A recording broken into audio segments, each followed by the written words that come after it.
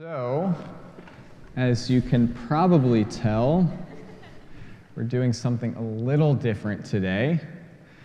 We are having a dialogue sermon. And though we have prepared, we have not practiced. So this is an in-the-moment, hopefully led by the Spirit creation, a happening, you might say. We did the same thing in our previous two services, except, and this is very much inspired by the Reverend Dr. Mark Jefferson, who was with us a few weeks ago, our guest preacher who's on a worldwide preaching tour for Virginia Theological Seminary. He preached a different sermon at each of the three services he did with us because, we have three texts, three readings, aside from the Psalm. So he took one for the 7:45, a different one for the 9 o'clock, and then yet another one for the 11:15. So inspired by that, we have had we've had two different conversations. We're about to have the third. So this one is on the gospel that we just heard.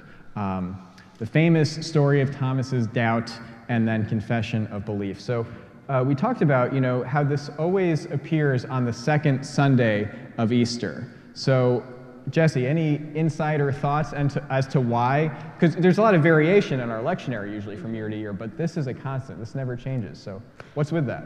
Yeah, I was trying to do actual learning about why, and no matter what year it is always John 20, is always this reading on Easter 2, which is kind of funny because it's always the week that the associates and assistants have to preach because the rector preached the week before. So I've actually preached this text probably more than any other in the whole lectionary because of how it falls and when it comes.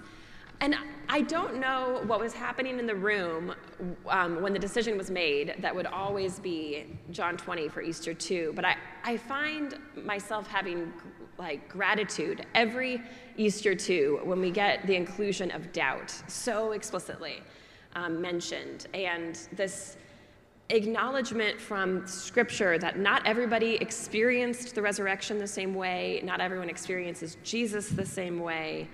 And there's this incessant, which comes across when you hear it, Jesus does not give up.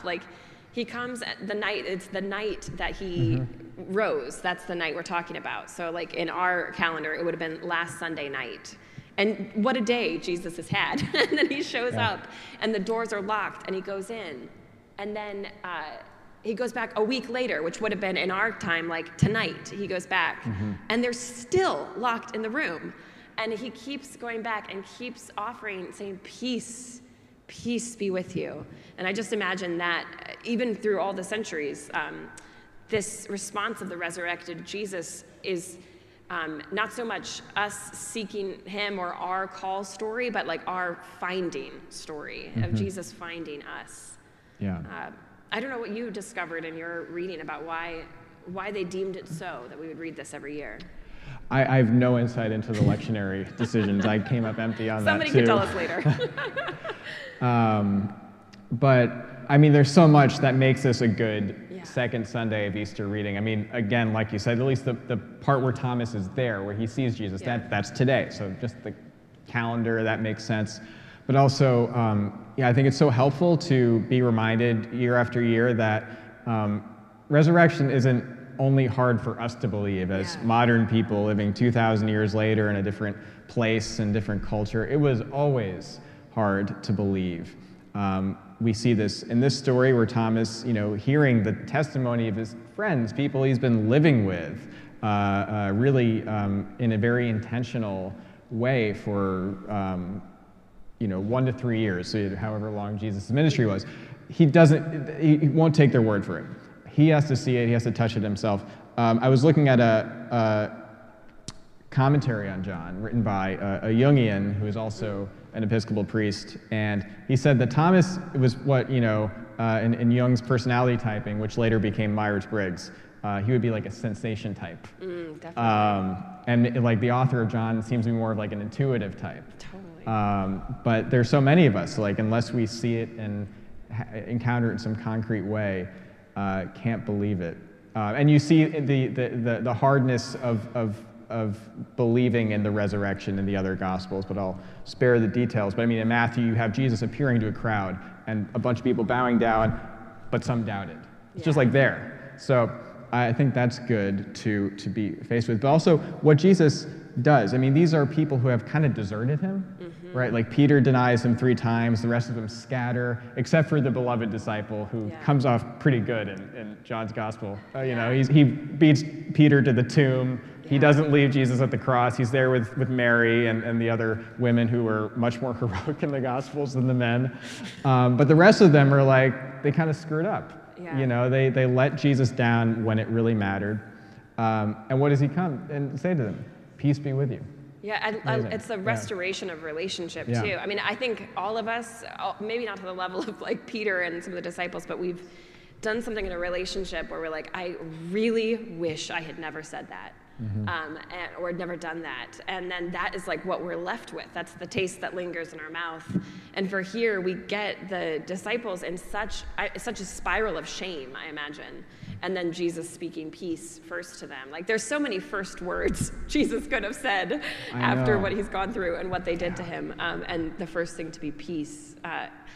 One of the things I heard this week as I prepared that I hadn't heard this about Thomas, because so much it's doubting Thomas. Like it's even called sometimes Doubting Thomas Sunday.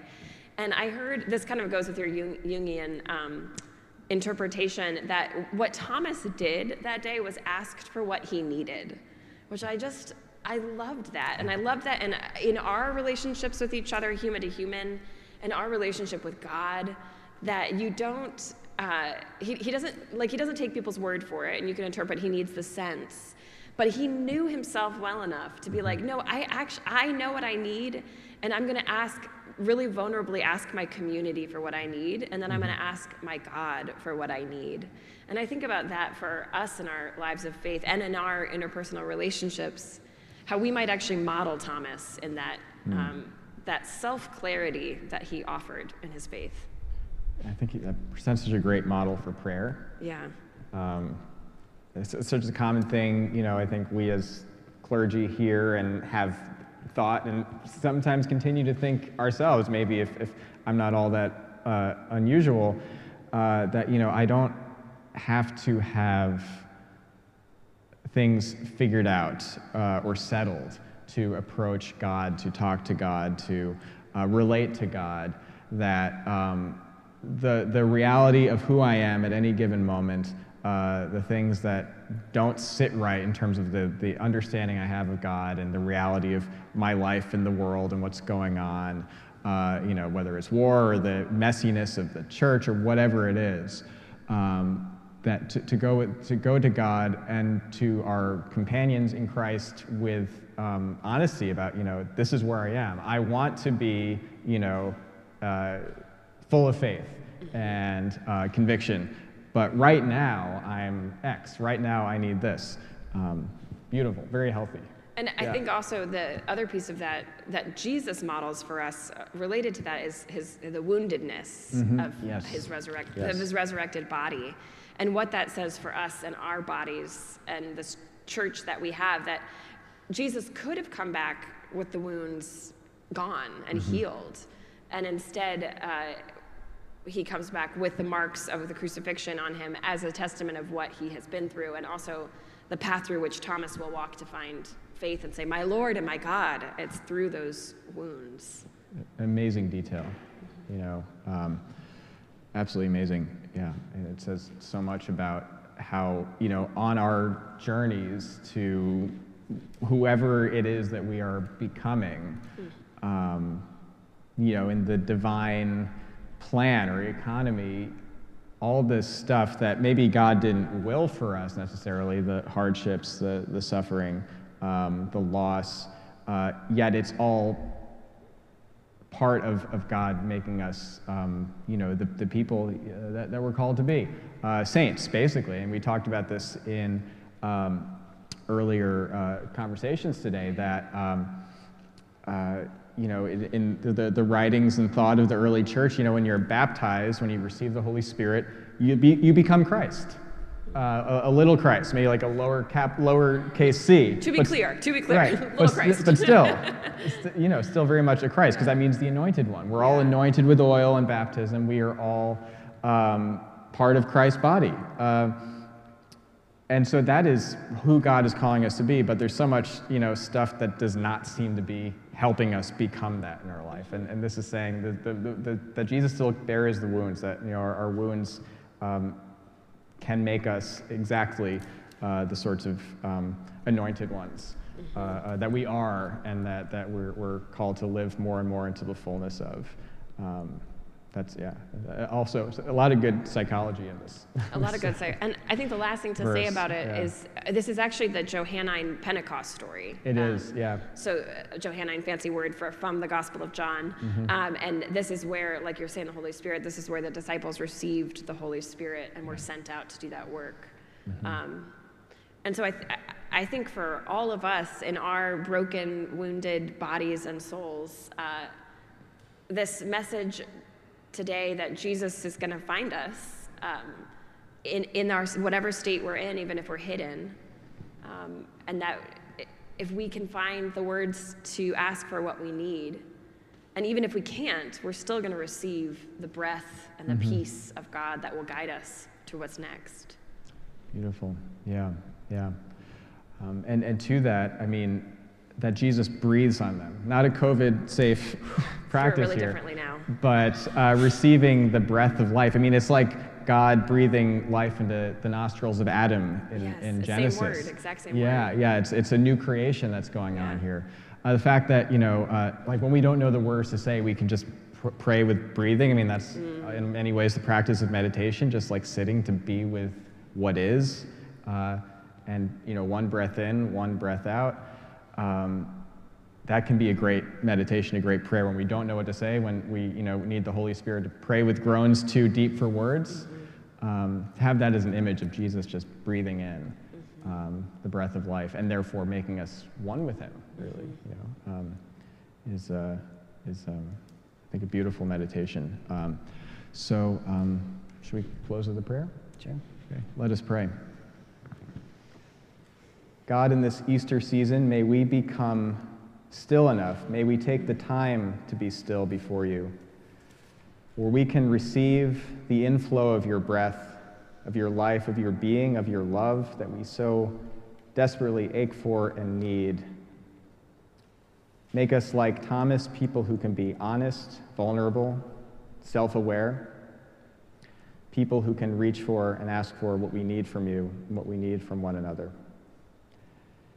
As we move into this season of rejoicing, of celebration, of resurrection, may we be reminded by the wounds that Jesus still bore, that nothing is wasted on our paths to you and to the fullness of life that you call us to. Amen. Amen.